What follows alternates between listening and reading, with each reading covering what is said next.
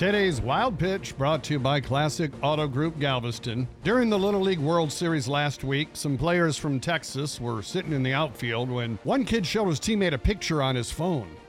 The camera zoomed right in, and sure enough, it was a woman with huge boobies.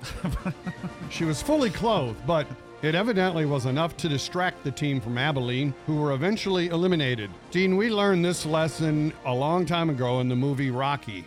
Women weaken legs. That's today's Wild Pitch.